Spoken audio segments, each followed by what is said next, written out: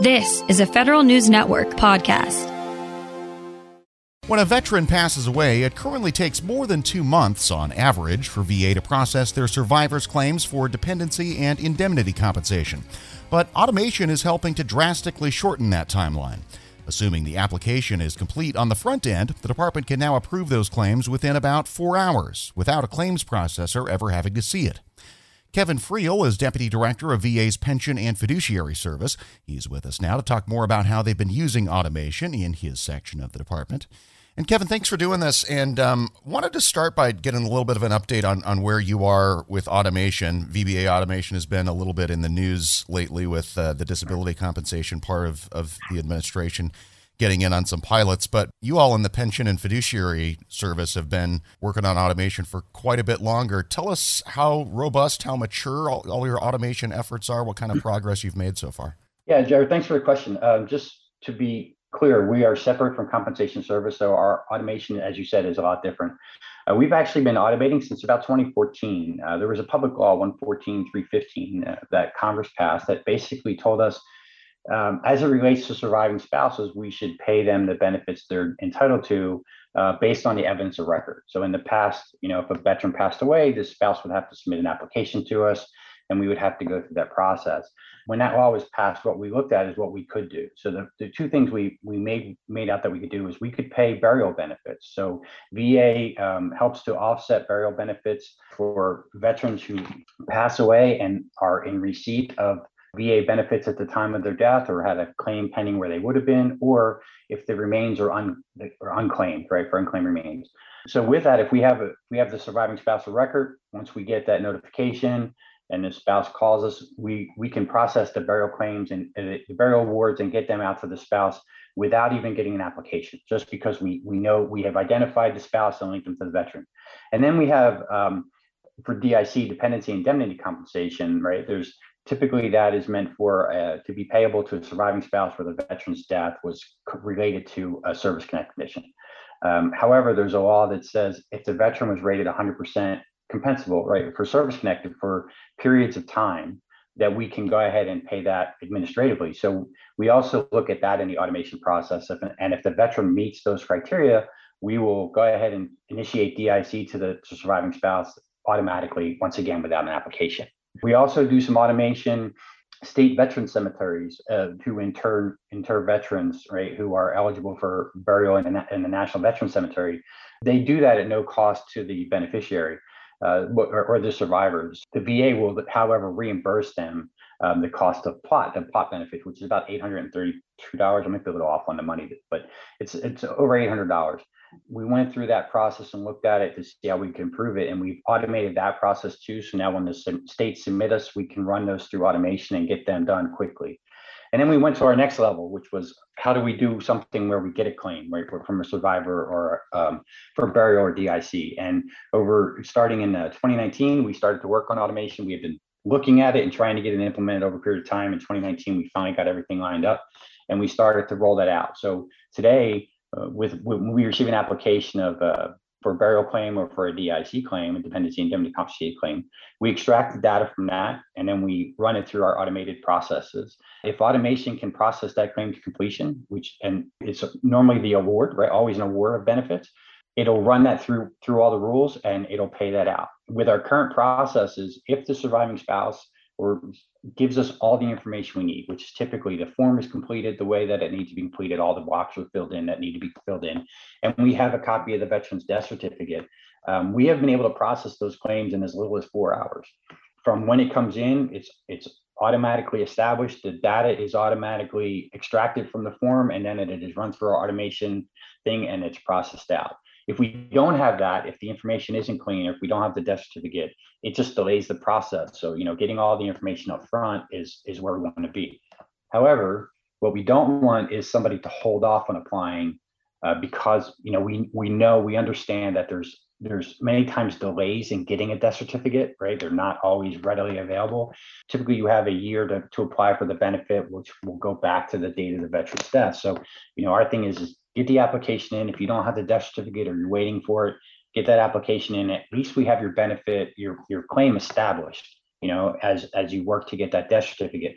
Once we get the death certificate, automation will go through and extract that just like it already has the form. And if we have everything we need, once the death certificate comes in, automation will pick that up and run it. So it's not like a one and done. We look at these claims every evening, and if there's a change in status, we will go ahead and work that out.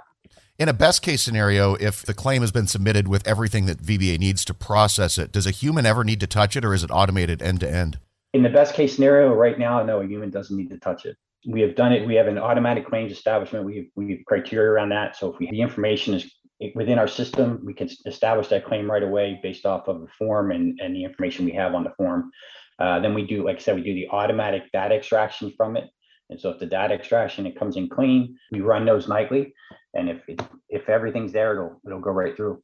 And we were mentioning a little bit off the air that pension automation is coming a little bit later. Is that just a more complex process? And tell us how that's been going, if you could. It is. Pension's a little more complex because basically we have to look at all the income that a beneficiary has. We have to look at the medical expenses they have. And in the pension program, we use medical expenses as a means to reduce income. It's a needs-based program, right? So it's an income-based program, and the income levels are set by Congress, the thresholds. But we are allowed to use a medical expense to do a reduction of the income to potentially get them below the threshold. So just to use round numbers, say that we say a veteran can have $14,000 a year in income. If they have $17,000 or $18,000 or $20,000, but they have, $7,000 or $8,000 or $9,000 in medical expenses that they have paid, we eventually we can reduce that income down based off of their medical expenses to get them below the $14,000 threshold and then be able to pay them benefits. Similar objectives on the pension side to get to somewhere in the 4-hour area, or at least inside a day. There are. And I'll tell you, the 4 hours is the best case scenario. Yeah. We don't get many of those, but we do get a few every evening. Typically we have to send these out because we don't get all the information. But yeah, the goal would be to get as many of these through as quickly as we can. Because when the beneficiary comes into us for what we see within the pension world, because we have responsibility for burial and DIC and pension.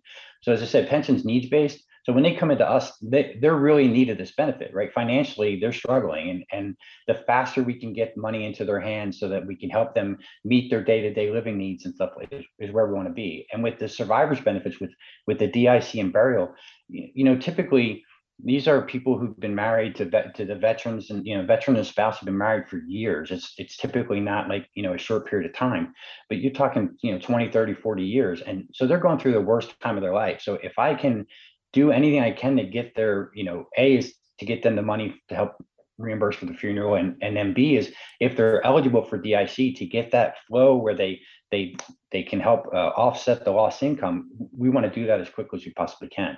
That's why even like with the first automation, as I said, we do that without getting any application. We get a call, we send a letter out, and then 6 days later, if we don't have anything that says we shouldn't pay it, we pay that benefit.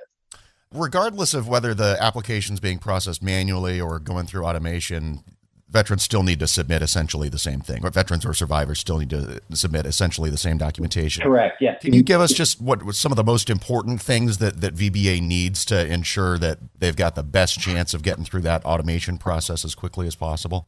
Sure. So for the veterans purposes, when we get a pension claim, one of the things two things actually that kind of slow us down. One is the application not being completely filled out, right? So for the application to be eligible for pension, whether it be a survivor or veteran, we need to know their income. We need them to put down and tell us what income they have.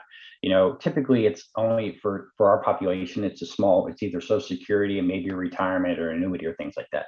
But that all has to be listed, and we need their marital history, and we need the medical expenses. If they're in a nursing home, we need specific forms filled out.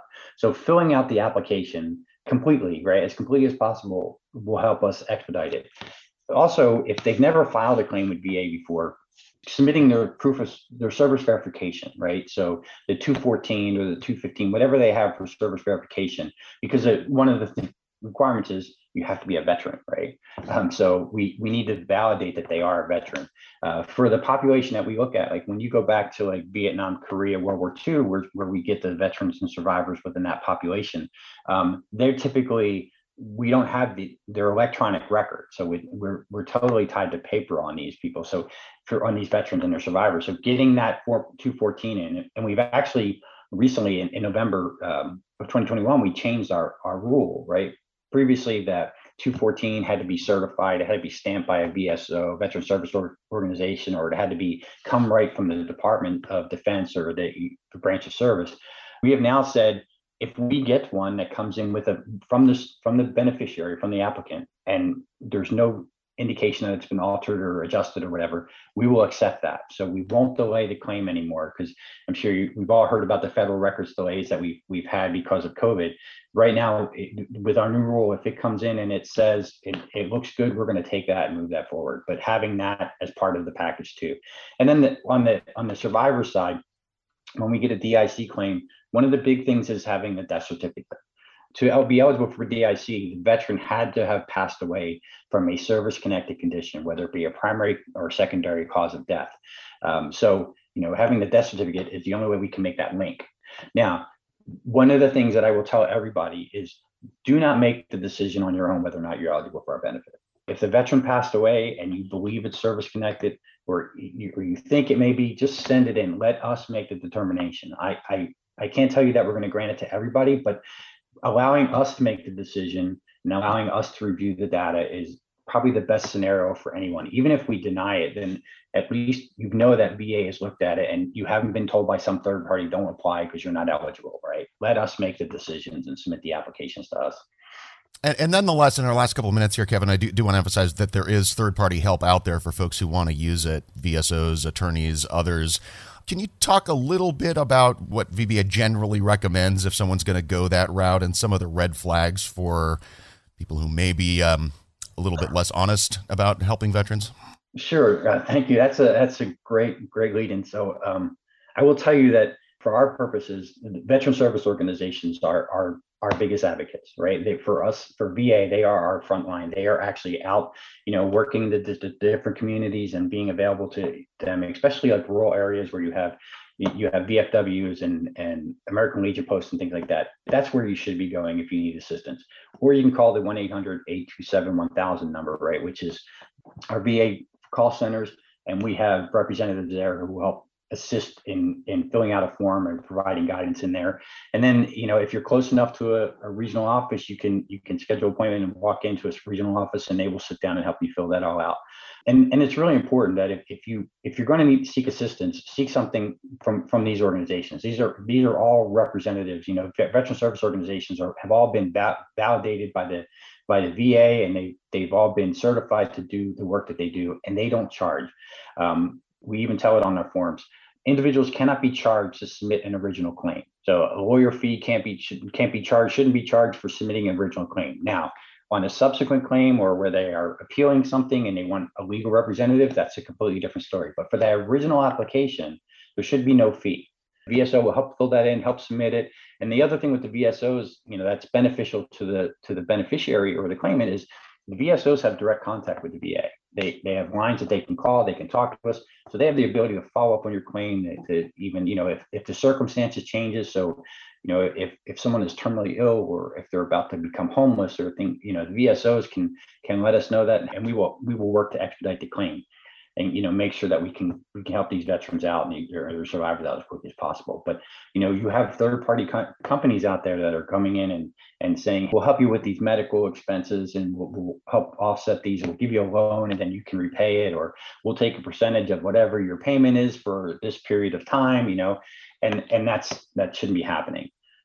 So our thing is to stay with the VSOs. Like I said, they're certified by the VA, right? And we work closely with them. So that's probably the best benefit. That's Kevin Friel, Deputy Director of VA's Pension and Fiduciary Service.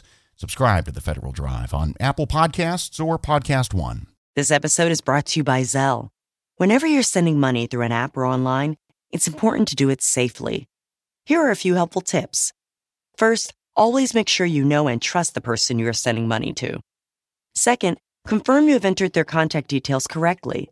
And finally, if you don't trust the person or your recipient is rushing you to send money right away, think twice before sending money through an app or online.